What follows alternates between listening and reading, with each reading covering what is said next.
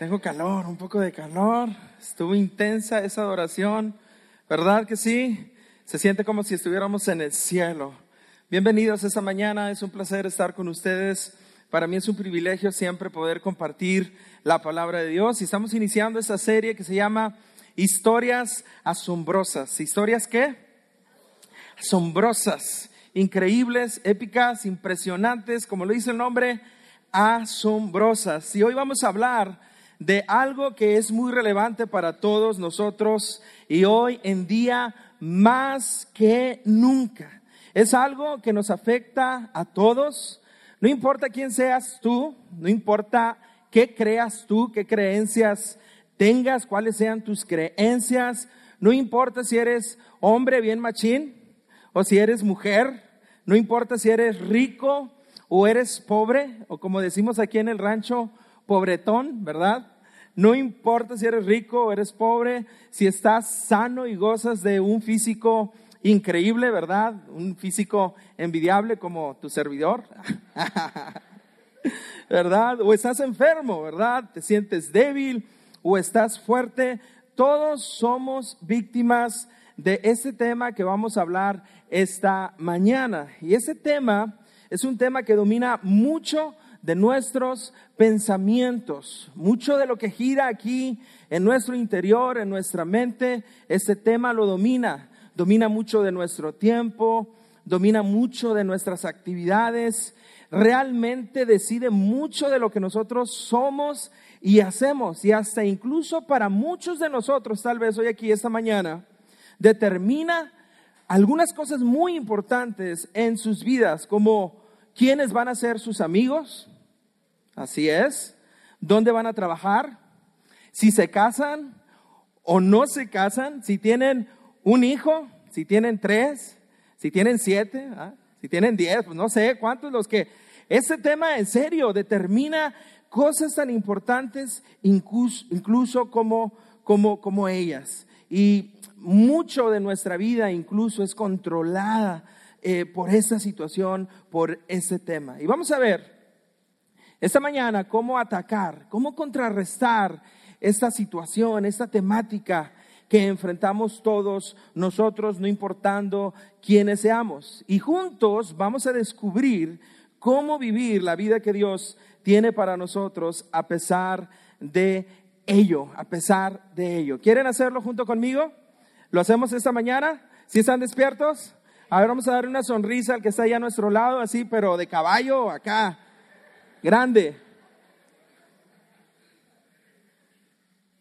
Como la serie se llama Historias Asombrosas, pues obviamente les voy a contar una historia, y esta historia nos va a encantar, porque es una de las historias más famosas del mundo. Y no importa si nunca has estado en una iglesia, no importa si nunca has venido a una iglesia a escuchar la Biblia o la palabra de Dios, las historias bíblicas, no importa incluso si no has leído la Biblia, seguramente es probable que has escuchado de esta historia y tal vez usado en alguna analogía, ejemplo, una consejería ahí en una carnilla, ¿verdad? En tu casa, ahí en tu sala con tus hijos, tus mejores amigos. Pero te voy a pedir un favor, no te me adelantes porque lo que vamos a ver, lo que vamos a escuchar puede cambiar, tiene el potencial de cambiar la manera en que ves cada situación en tu vida, te lo aseguro, por el resto de tus días. Mira, aunque no estés en una situación como la que voy a describir, tal vez ahora, estoy seguro que sí, pero tal vez no lo estés ahora, tal vez tú seas privilegiado y al final digas, yo no estoy en una situación como esa, tal vez, pero te aseguro, te garantizo, te firmo en un contrato que pronto, muy pronto seguro estarás en una situación como la que vamos a ver hoy. Y para darles contexto de la historia que vamos a ver, para explicarles un poco del trasfondo de esta historia, déjenme comenzar con una bella postal. Aquí hay una imagen, si la tenemos la imagen, es la postal del Valle de Ela. Este es el Valle de Ela, porque aquí en nuestra historia es donde se libraría una de las batallas más épicas de la historia de la humanidad. Y no empieces a jugar con tu imaginación, No estoy hablando de Goku contra Piccolo, ni contra Freezer, ni el Chapulín Colorado, ¿verdad? Contra los malitos, ¿ok? Tu mente luego, ¿verdad? Empezó a girar. Te imaginaste ahí el Kamehame y todo eso. No. Esta historia, este lugar más bien es del pueblo de Dios.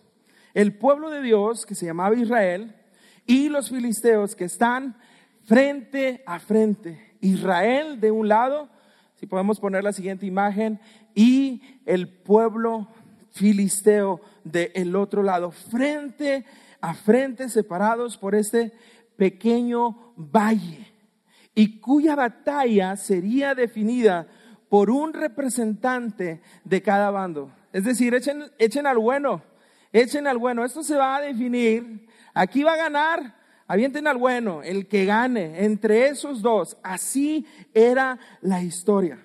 Y déjenme decirles que esto se da justo después de que Dios permite que Saúl, grábense este nombre, que Saúl sea el primer rey de Israel. El pueblo de Dios, el pueblo de Israel, no tenía reyes. Y algunos han escuchado la historia de este pueblo. Es una historia, un viacrucis desde Egipto. ¿Recuerdan de las 10 plagas? ¿Recuerdan del Mar Rojo? Cómo Dios los trajo hasta un punto de libertad, de liberación, porque les había prometido una tierra, la tierra prometida que fluye leche y miel. Y ellos no eran gobernados por un rey, eran gobernados por Dios. A ese tipo de gobierno se le llamaba teocracia. Pero el pueblo de Dios era necio. Y miraba a los demás y quería ser como los demás y querían ellos también un rey. Pues bueno, Dios les da un rey. Y esa historia sucede justo de eso. Después de que Dios permite que Saúl sea el primer rey de Israel. Y mira al muchachón que les pone Dios, porque Saúl era un hombre con grandes características. Era alto, era moreno. ¿Quiénes son morenos aquí? Es un poco blanco, pero si eres moreno, hazle así. Era moreno, ¿verdad? Chulo, guapo, ¿verdad? Le brillaban los dientes. Era bien parecido y era un guerrero competente. Saúl muy pronto lograría excelente reputación y buenos resultados. Sin embargo, no tardó mucho en cometer errores, como cualquier ser humano cometió errores desobedeciendo órdenes directas de Dios mismo. Y Dios mismo, quien permitió que fuera el primer rey de su pueblo, lo desecharía por un jovencito. ¿Ya saben quién es ese jovencito? ¿Quiénes saben quién es ese jovencito que ocuparía el lugar de Saúl? ¿Quién era? David. Por un jovencito rubio. A ver, los que ahora sí son rubios. ¿Quiénes son rubios? A ver, pastor. Rubio, de ojos hermosos. Si lo mejor que tú tienes son tus ojos, presúmelos, ¿verdad? Y de buen parecer. Y la historia es increíble de cómo Dios pide a David. Desecha a Saúl, el primer rey, porque lo desobedece, porque no cumple con las expectativas, y pone a alguien más, un jovencito, no alto, no moreno, diferente, pero un jovencito que no se imagina ni de dónde salió. Dios le dice al profeta, al sacerdote del pueblo de Dios, le dice: no puedo más con Saúl, he escogido a alguien más. Ve a la casa de tal persona y escoge entre los hijos de esta persona al futuro rey. Yo te voy a decir quién es. Y fue a la casa el sacerdote y llegó y le dijo: oye, vengo de parte de Dios, ¿dónde están tus hijos? Y empezó a sacar uno. No, este no es. Y empezó a sacar otro. Este parece que es, se ve machín. Lo consulta con Dios y Dios le dice: no es. 1, 2, 3, 4, 5, 6, 7 hijos. Y no encuentra al chico escogido por Dios. Son todos los hijos que tiene. Le dice el sacerdote a aquel hombre, dice: no, queda uno, pero ahí anda entre las borregas, anda cuidando el ganado. Tráemelo. E inmediatamente van por él y cuando lo ve entrar por la puerta dice, este es el elegido de Dios. Ese jovencito era David. Así que aquí estamos, el pueblo de Dios, el pueblo filisteo, frente a frente, separados por un valle, y el pueblo de Dios con su primer rey, Saúl, ya sin la bendición de Dios, enfrentan una de las batallas más asombrosas, más épicas de la historia. ¿Estamos aquí esta mañana? ¿No se me perdieron? 1 Samuel capítulo 17, acá está arriba. Un famoso guerrero, oriundo de Gad, salió del campamento filisteo y su nombre era ¿qué? Su nombre era Goliat. Gracias. Y tenía una estatura de casi 3 metros y llevaba en la cabeza un casco de bronce y su coraza, que pesaba 55 kilos, también era de bronce, como lo eran las polainas que le protegían las piernas y la jabalina que llevaba al hombro. Y el asta de su lanza se parecía al rodillo de un telar y tenía una punta de hierro que pesaba casi 7 kilos y delante de él marchaba un escudero. Aquí está el pueblo filisteo con su gran guerrero llamado Goliat. Y Goliat se detuvo ante los soldados israelitas y los desafió. ¿Para qué están ordenando sus filas para la batalla? ¿No soy yo un filisteo y no están ustedes al servicio de Saúl? ¿Por qué no escogen a alguien que se me enfrente?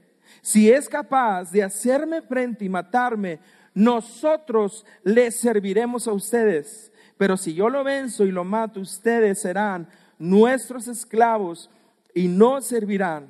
Dijo además el filisteo, yo desafío hoy al ejército de Israel, elijan un hombre que pelee conmigo. Elijan a un hombre que pelee conmigo. Pues bien, esa no era la batalla más típica de las guerras de la Biblia, pero es muy fácil entender por qué querían que se diera así la batalla. Y les voy a explicar. Imagínense, 2.9 metros de alto.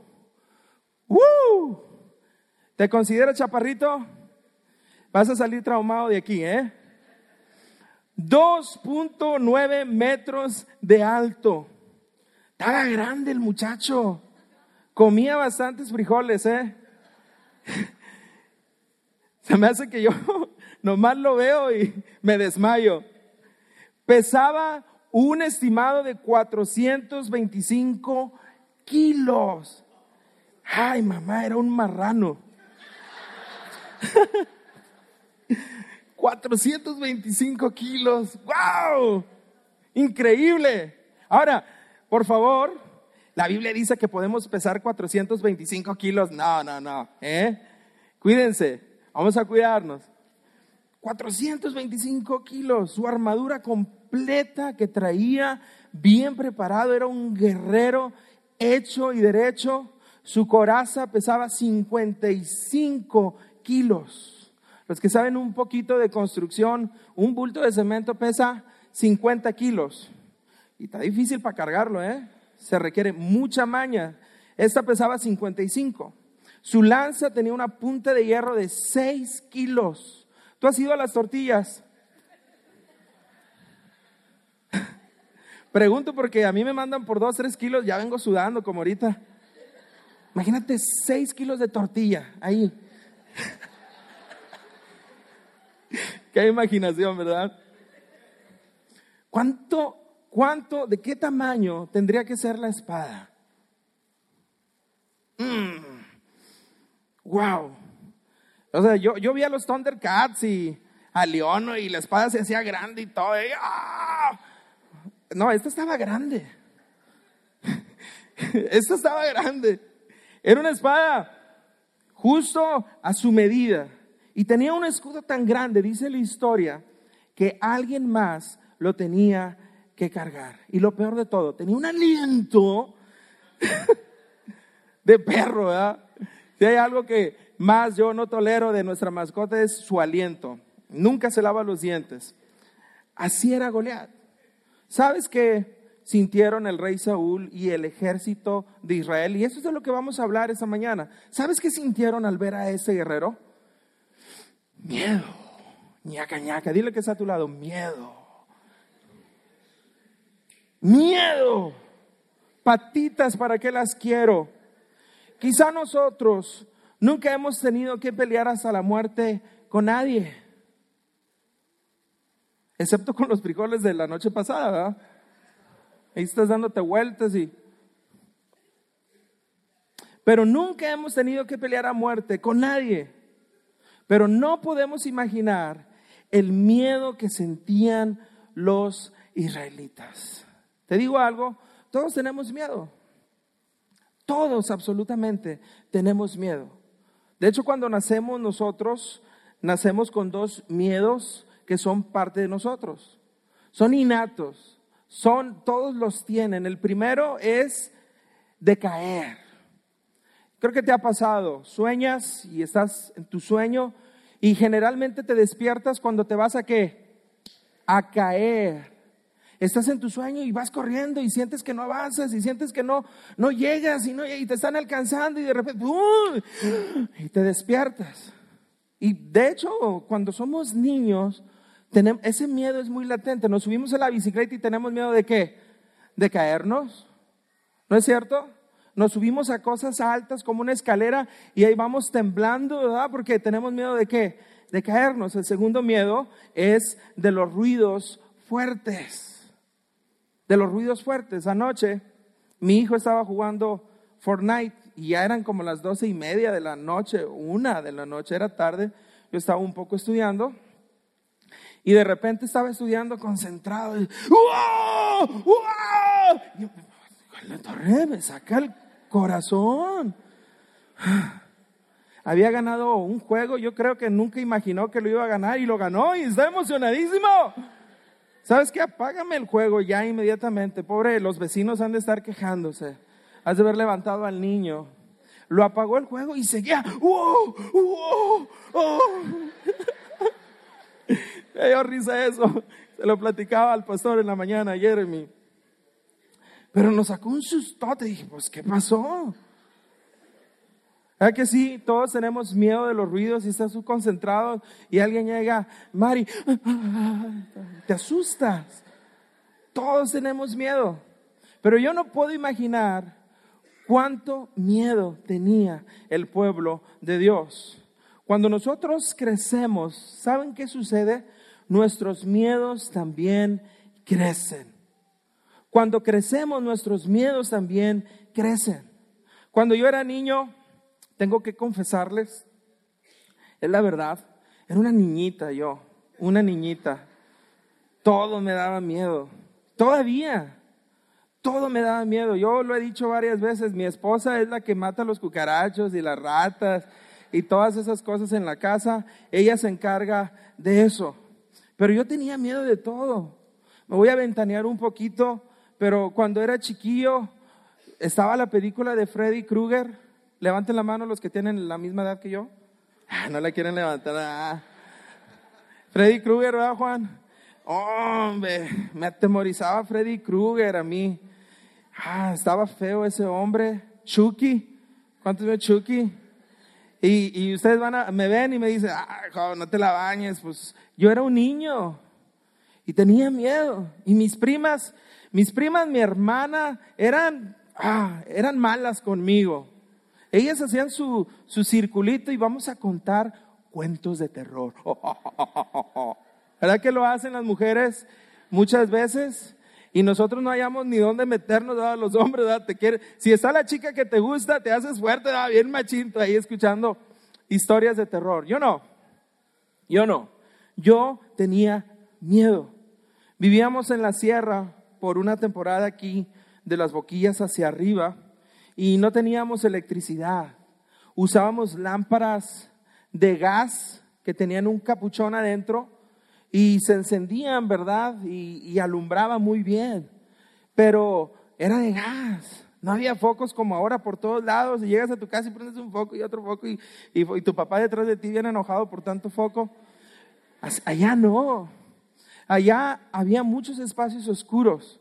Y estoy seguro que a ustedes les ha pasado, pero a mí me pasaba. Yo de niño no quería pasar por los lugares oscuros. Sentía que Freddy Krueger estaba detrás de la cortina o que Chucky me iba a saltar desde el baño, lo oscuro del baño. Y yo pasaba corriendo, hecho la cochinilla porque tenía miedo. Y lo único que me protegía era mi mamá. Siempre, también eso siempre lo he dicho, mi mamá me mima mucho, me cuida bastante. Y ella, yo creo, conocía a su hijo que se comportaba como niñita, ¿verdad? Y ella lo cuidaba. Era mi mamá, era la que me cuidaba a mí. Pero hay algo muy irónico en esto, porque seguimos teniendo miedos. ¿No es cierto? Tenemos miedo de perder el trabajo. ¿Cuántos han sentido miedo de eso? Es que si pierdo el trabajo, tantos compromisos que tengo. ¿Tenemos miedo de perder dinero o tenemos miedo de no tener dinero? ¿Cuántos han tenido miedo de eso? ¿Cómo le voy a hacer con la comida de la mediodía, de la semana? Apenas es lunes y ya no tengo nada y te da un poquillo de miedo. Tenemos miedo de quedarnos solos, de nunca conseguir a esa personita especial. En otras palabras, de que se nos vaya el tren. Tenemos miedo de ser lastimados, ¿verdad? Tenemos miedo de ser heridos. Tenemos miedo de ser traicionados. Y a veces eso nos limita. Tenemos miedo de tener un matrimonio que fracase, un matrimonio triste, de nunca tener una casa, de que nuestros hijos se descarrilen en algún momento, tomen malas decisiones. ¿Cuántos han tenido miedos como estos? Que se vayan a las drogas, que se vayan a los vicios, que se vayan con malas influencias. Tenemos miedo de enfermarnos, tenemos miedo de morir, tenemos miedo de envejecer. Los que tenemos 30, los que andan en los 40 y yo ya estoy llegando ahí, ya piensas más en eso, ¿verdad? Tienes miedo de, la torre, ya estoy envejeciendo. Tengo granos por todos lados y verrugas y así no era yo. Y te da miedo, sientes preocupación de esa inseguridad, de esa incertidumbre. Cuando nosotros nos fuimos un tiempo a Veracruz, en el 2004 más o menos, yo creo, y entre el 2006, 2005, 2006 creo, soy malo para las fechas, hicimos un viaje misionero a Tampico. Y fuimos a Tampico a la playa, ¿verdad? No hay que desaprovechar Tampico, la playa de Tampico, está muy bonita. Fueron los de Allende. Tengo unas fotos que estaba viendo ahí donde nos vemos bien padre, ¿verdad? Bien jóvenes, ¿verdad? Teníamos nosotros a Denise y a David.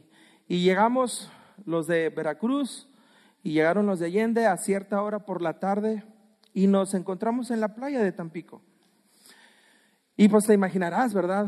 No nos veíamos tan seguido. ¿Y cómo estás? Y el relajo. Ustedes saben cómo es Conexión Live, ¿verdad? Somos bien serios. Y ya estamos en la playa y acá, ¿verdad? Saludándonos, abrazándonos. ¿Y cómo estás? Y hicimos un círculo. Y recuerdo que había de esas sillas para acostarte, tomar el sol. Y empezamos a cantar y empezamos a dar acciones de gracias. Y ahí estábamos. Y de repente alguien dijo, ¿de quién es esta niña? ¿De quién es esta niña? Dijeron, nosotros cante y cante, ¿verdad? Tú eres todo. Estábamos metidos. No nos habíamos dado cuenta de que nuestra hija mayor, nuestra primera hija, Denise, se había perdido en la playa. Hasta que alguien la trajo y todo empezó a volverse confuso. Estuvo bien loco. ¿Cómo? Empezamos con los cómo. Pero ¿cómo que se perdió? ¿Cómo? Si aquí estábamos todos. ¿Cómo es que caminó tanto? ¿Cómo es que se nos fue la onda? ¿Cómo es que nosotros hayamos extraviado a nuestra hija? Y empiezas a meditar en todos esos cómo y empiezas a tensarte y empiezas a preocuparte y la sangre se te va hacia el suelo. Y cuando eso sucede, en automático, el miedo toma posesión de ti, así, y te roba la paz. ¿El miedo te roba la qué? La paz. Y te roba tu paz. Porque lo que da miedo no son tanto los cómo, sino más bien los qué tal si. O sea, ¿qué tal si? Gracias a Dios que la regresaron, pero ¿qué tal si no lo hubieran regresado? ¿Qué tal si la hubieran lastimado? ¿Qué tal si se hubiera ahogado?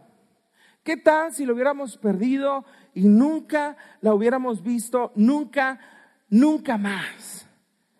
Y a lo mejor tú dices esta mañana, no hombre, pero como estás predicando, exageras. No estoy exagerando. No, es que tú tienes paranoia, te vuelves paranoico y empiezas a imaginar cosas. No, todos nos volvemos paranoicos, ¿verdad que sí?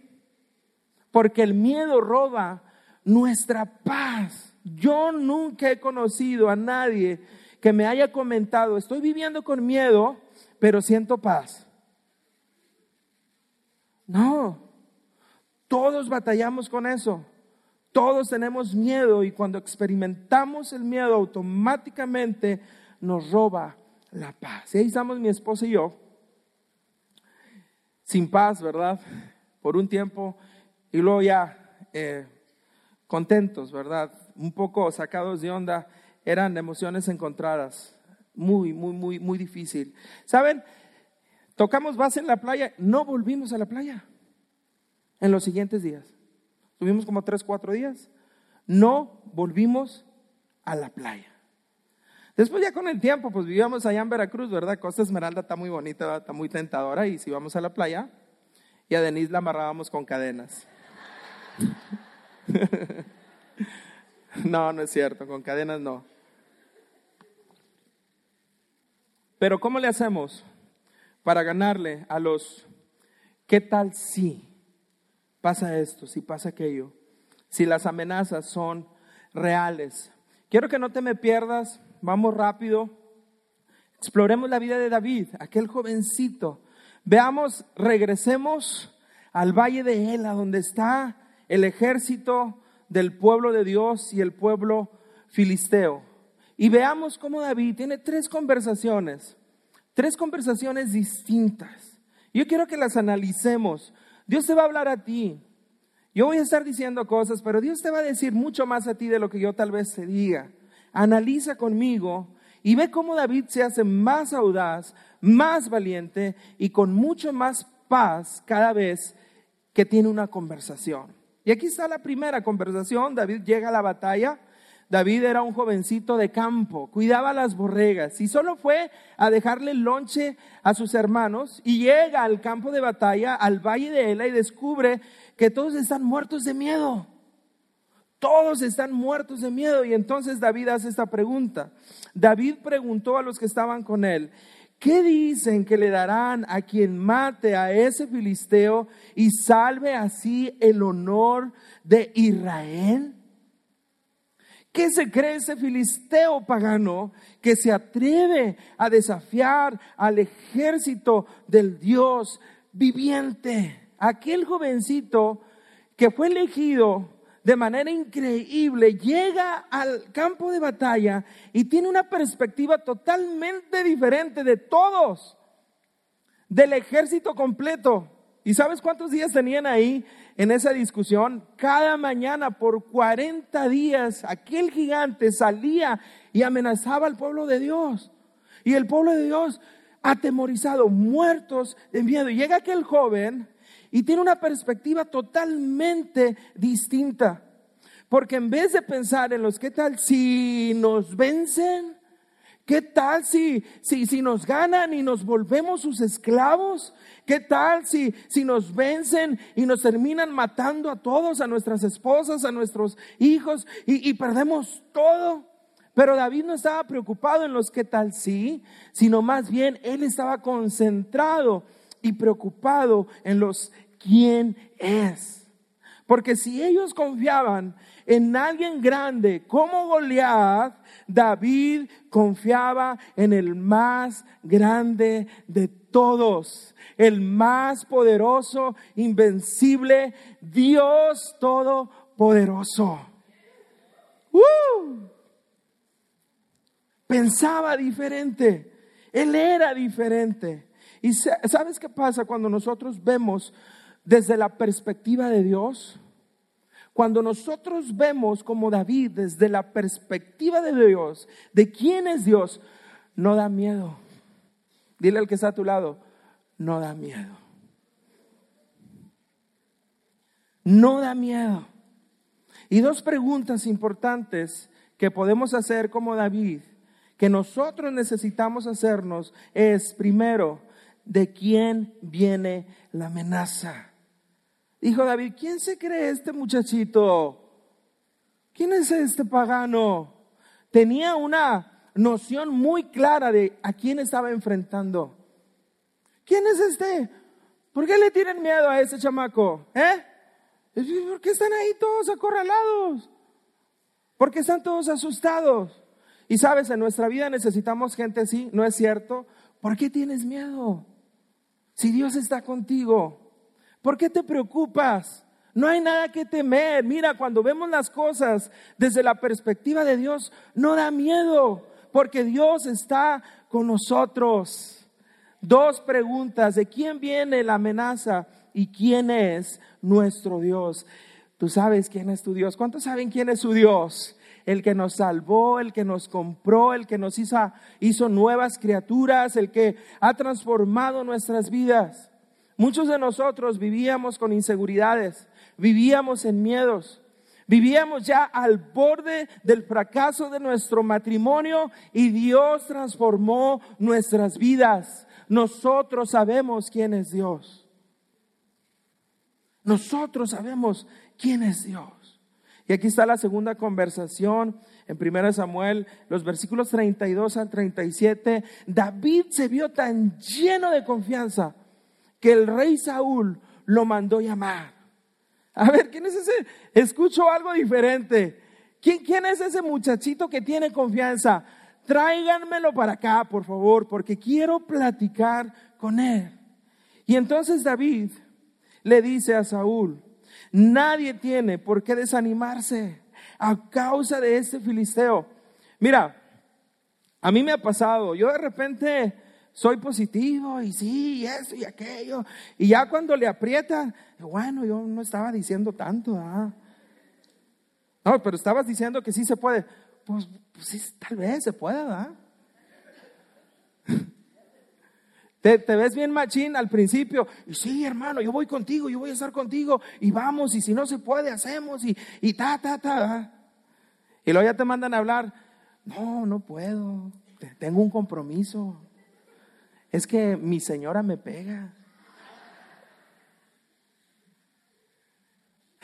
Y mira, David no se hace chiquito ni por nada, y habla con el rey y le dice: a ver, rey, nadie tiene por qué desanimarse a causa de este muchachón gigante, ¿verdad? Nadie. Yo mismo iré a pelear contra él.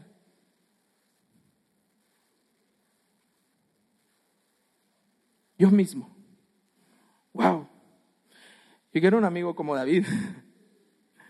Y mira lo que le dice Saúl: ¿cómo vas a pelear tú solo contra este filisteo?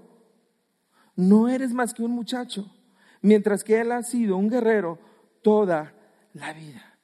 El rey le está diciendo que no está listo, que el gigante es demasiado gigante, que el gigante es demasiado grande, y tú solo vas a ir. No dudamos nosotros cuando tenemos personas así a nuestro lado, dudamos mucho, ¿verdad? Tú solo. Y le decimos a alguien más: está loco. Cenó muchos frijoles, sueña. E incluso nos burlamos de esas personas. Y Saúl le dice: tú solo, pero si eres un muchacho, tú solo cuidabas allá las borregas, eso es fácil. Y él es un guerrero hecho y derecho toda su vida. ¿Qué tal si? Y no la cuentas. ¿Qué tal si no das ni un paso y ya estás frito? ¿Qué tal si nos ganan por tu culpa? Demasiado confiar en ti, ¿no? Demasiada responsabilidad. Y mira lo que le dice David: a mí me toca cuidar el rebaño de mi padre. Y cuando un león o un oso viene y se lleva una oveja del rebaño, yo lo persigo y lo golpeo hasta que suelta la presa. Y si el animal me ataca, lo sigo golpeando hasta matarlo.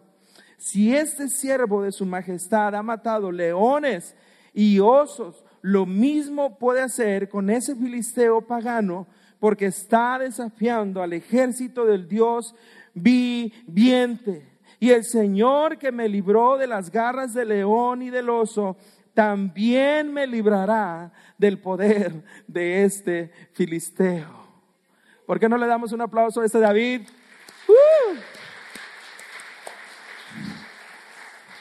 David, ejemplo de concentración.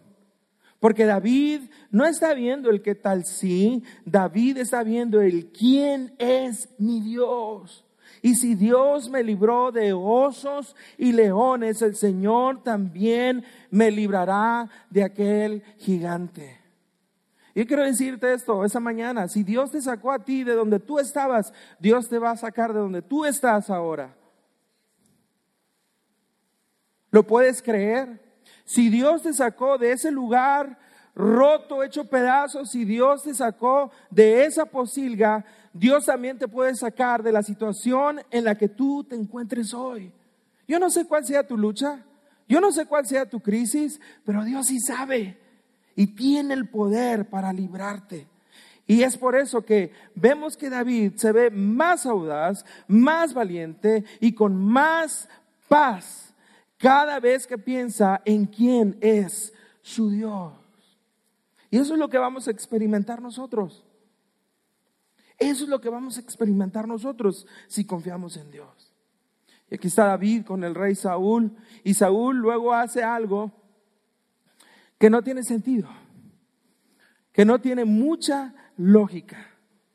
Decide que aquel jovencito que habla mucho y que piensa diferente a todos, decide que aquel jovencito puede ir a luchar con el gigante.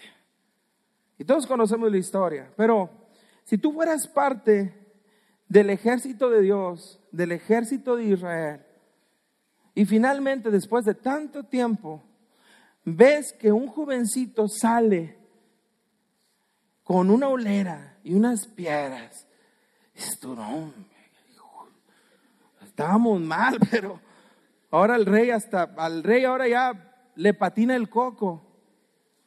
Te desmoralizas, te haces queso, hermano. Te haces queso para nachos. Te haces nada. Porque estás ahí y ves a aquel jovencito. Pensé que iban a sacar un gigantón del mismo pelo, más grande. No, sacan a un jovencito. ¿Qué tal el ejército filisteo, el ejército enemigo? Está hecho. Por fin nos vamos a ir a la casa. Está hecho. Goliat, échatelo en un 2x3. Nomás sóplale y va para abajo. Pero Goliat también pensaba diferente. Goliat no. Goliat estaba enojadísimo porque rompieron su dignidad mandando a un niño en vez de a un guerrero. Y esa es la tercera conversación y estamos terminando.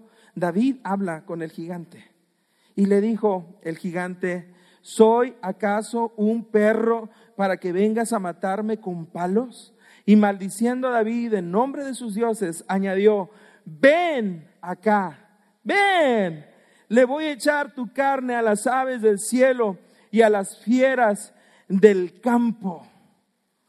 Wow, qué amenazante. Yo no sé qué pensaría David, yo no sé, pero mira la respuesta. Y David le contestó: tú vienes contra mí con espada, lanza y jabalina, pero yo vengo a ti en el nombre del Señor Todopoderoso, el Dios de los ejércitos de Israel, a los que has desafiado. Y hoy mismo el Señor te entregará en mis manos y yo te mataré y te cortaré la cabeza. Y hoy mismo echaré los cadáveres del ejército filisteo a las aves del cielo y a las fieras del campo, y todo el mundo sabrá que hay un Dios en Israel. Todos los que están aquí reconocerán que el Señor salva sin necesidad de espada ni de lanza, porque la batalla es del Señor y Él los entregará a ustedes en nuestras manos. Si así habláramos nosotros, si yo tuviera la oportunidad de estar ahí en el campo de batalla, en el valle de Ela, y pudiera platicar con David, yo le preguntaría: híjole, hermano, ¿cómo le haces? Platicas con unos y tienes la misma perspectiva, platicas con otros y no importa la categoría y tienes la misma perspectiva, platicas con el enemigo al que todos tienen miedo y tienes la misma perspectiva. ¿Cómo le haces? ¡Wow! Y todos conocemos el final de la historia. Aquel jovencito saliendo, confiando en su Dios, solo con una onda y unas piedras, y prepara una y empieza. Puedo imaginar a aquel joven confiado de Dios diciendo toda esta declaración y ¡wow!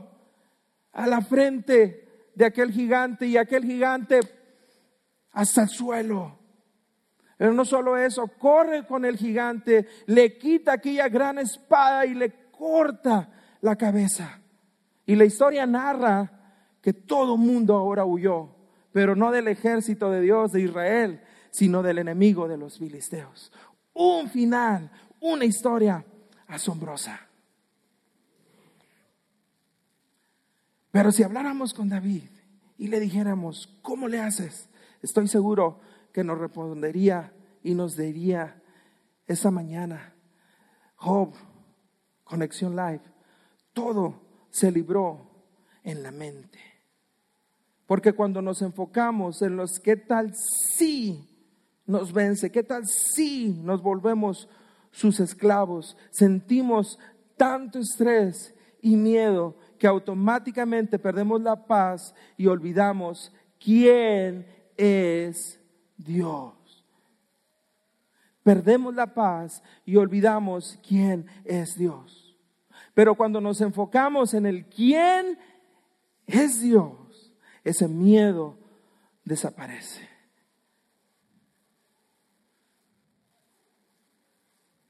Llévate eso en tu corazón. No te enfoques en Goliat. No te enfoques en tus problemas. No mires las situaciones desde la perspectiva de abajo. Enfócate en Dios. Enfócate en ver las situaciones desde quién es tu Dios. Después de los años, pienso que cuando Denise se perdió, y imagino aquella experiencia que tuvimos, siento algo muy feo. Siento ñáñara, siento que la piel se me pone chinita e imagino si lo hubiéramos perdido. Pero luego pienso en quién fue Dios para nosotros en aquella ocasión, en quién es Dios para nosotros hoy y en quién será Dios para nosotros, el que no cambia y me da paz y puedo descansar y puedo decir: Señor, tú tienes un plan para mi hija, para mis hijos, tienes un plan para mi familia, tienes un plan para cada persona que está aquí esta mañana. Y no tenemos por qué temer. Cuando vemos los miedos, parecen lógicos en el momento, ¿verdad? Parecen tan reales cuando éramos niños. Pero cuando vemos las cosas desde la perspectiva del quién es, las amenazas de la vida se vuelven hasta un poco ridículas. Como los miedos de la infancia. La lucha que tú tienes, Dios te mira y te ve y dice, ay, mi niño, le tiene miedo a la oscuridad. Ay, mi niño, le tiene miedo a la novela que veíamos en aquel entonces, ¿verdad? Cuna de lobos. Y nos da risa, ¿verdad? Porque qué ridículo soy. Pero Dios nos ve así, ¿verdad? Ay, mi niño, tiene miedo, no sabe cómo le va a hacer. Ay, mi niño, tiene miedo, no sabe cómo va a enfrentar esto. Y es ridículo, realmente lo es cuando lo vemos así. Porque tenemos que reconocer que el preocuparnos por las cosas es ridículo. Porque no podemos controlar nada. El único que puede controlar las cosas ya está en control. Y les quiero recordar algo.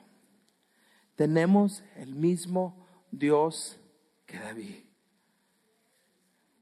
Y yo puedo decir esta mañana, amén. Tengo el mismo Dios que David. ¿Cuál es la amenaza? ¿Cuál es? Haz esta pregunta y haz esta siguiente. ¿Quién es tu Dios? Quiero cerrar antes de orar con este pasaje que el mismo David, después de esta super batalla, escribe y que seguro muchos de nosotros incluso tal vez tengamos en un cuadro en nuestra pared en la casa. Y te invito a que lo leas conmigo, el Salmo 23. ¿Lo leemos? El Señor es mi pastor, nada me falta. En verdes pastos me hace descansar.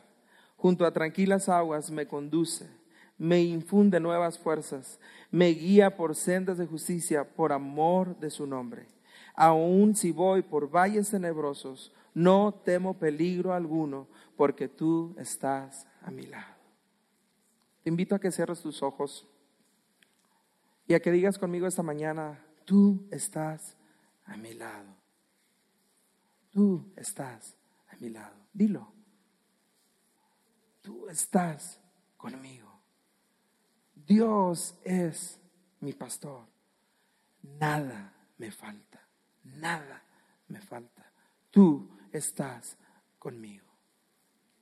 Gracias, Señor, por estar con nosotros. Gracias, Señor, porque nos infundes fuerzas nuevas cada mañana. Gracias por tu amor, porque estás a nuestro lado, porque nos amas, porque no tenemos nada que vencer, porque no hay gigante más grande que tú. Y en ti, Señor, podemos ser vencedores, salir de cualquier situación en la que estemos. Hoy, esta mañana, declaramos que tú estás a nuestro lado y confiamos en ti. En el nombre de Jesús. Amén.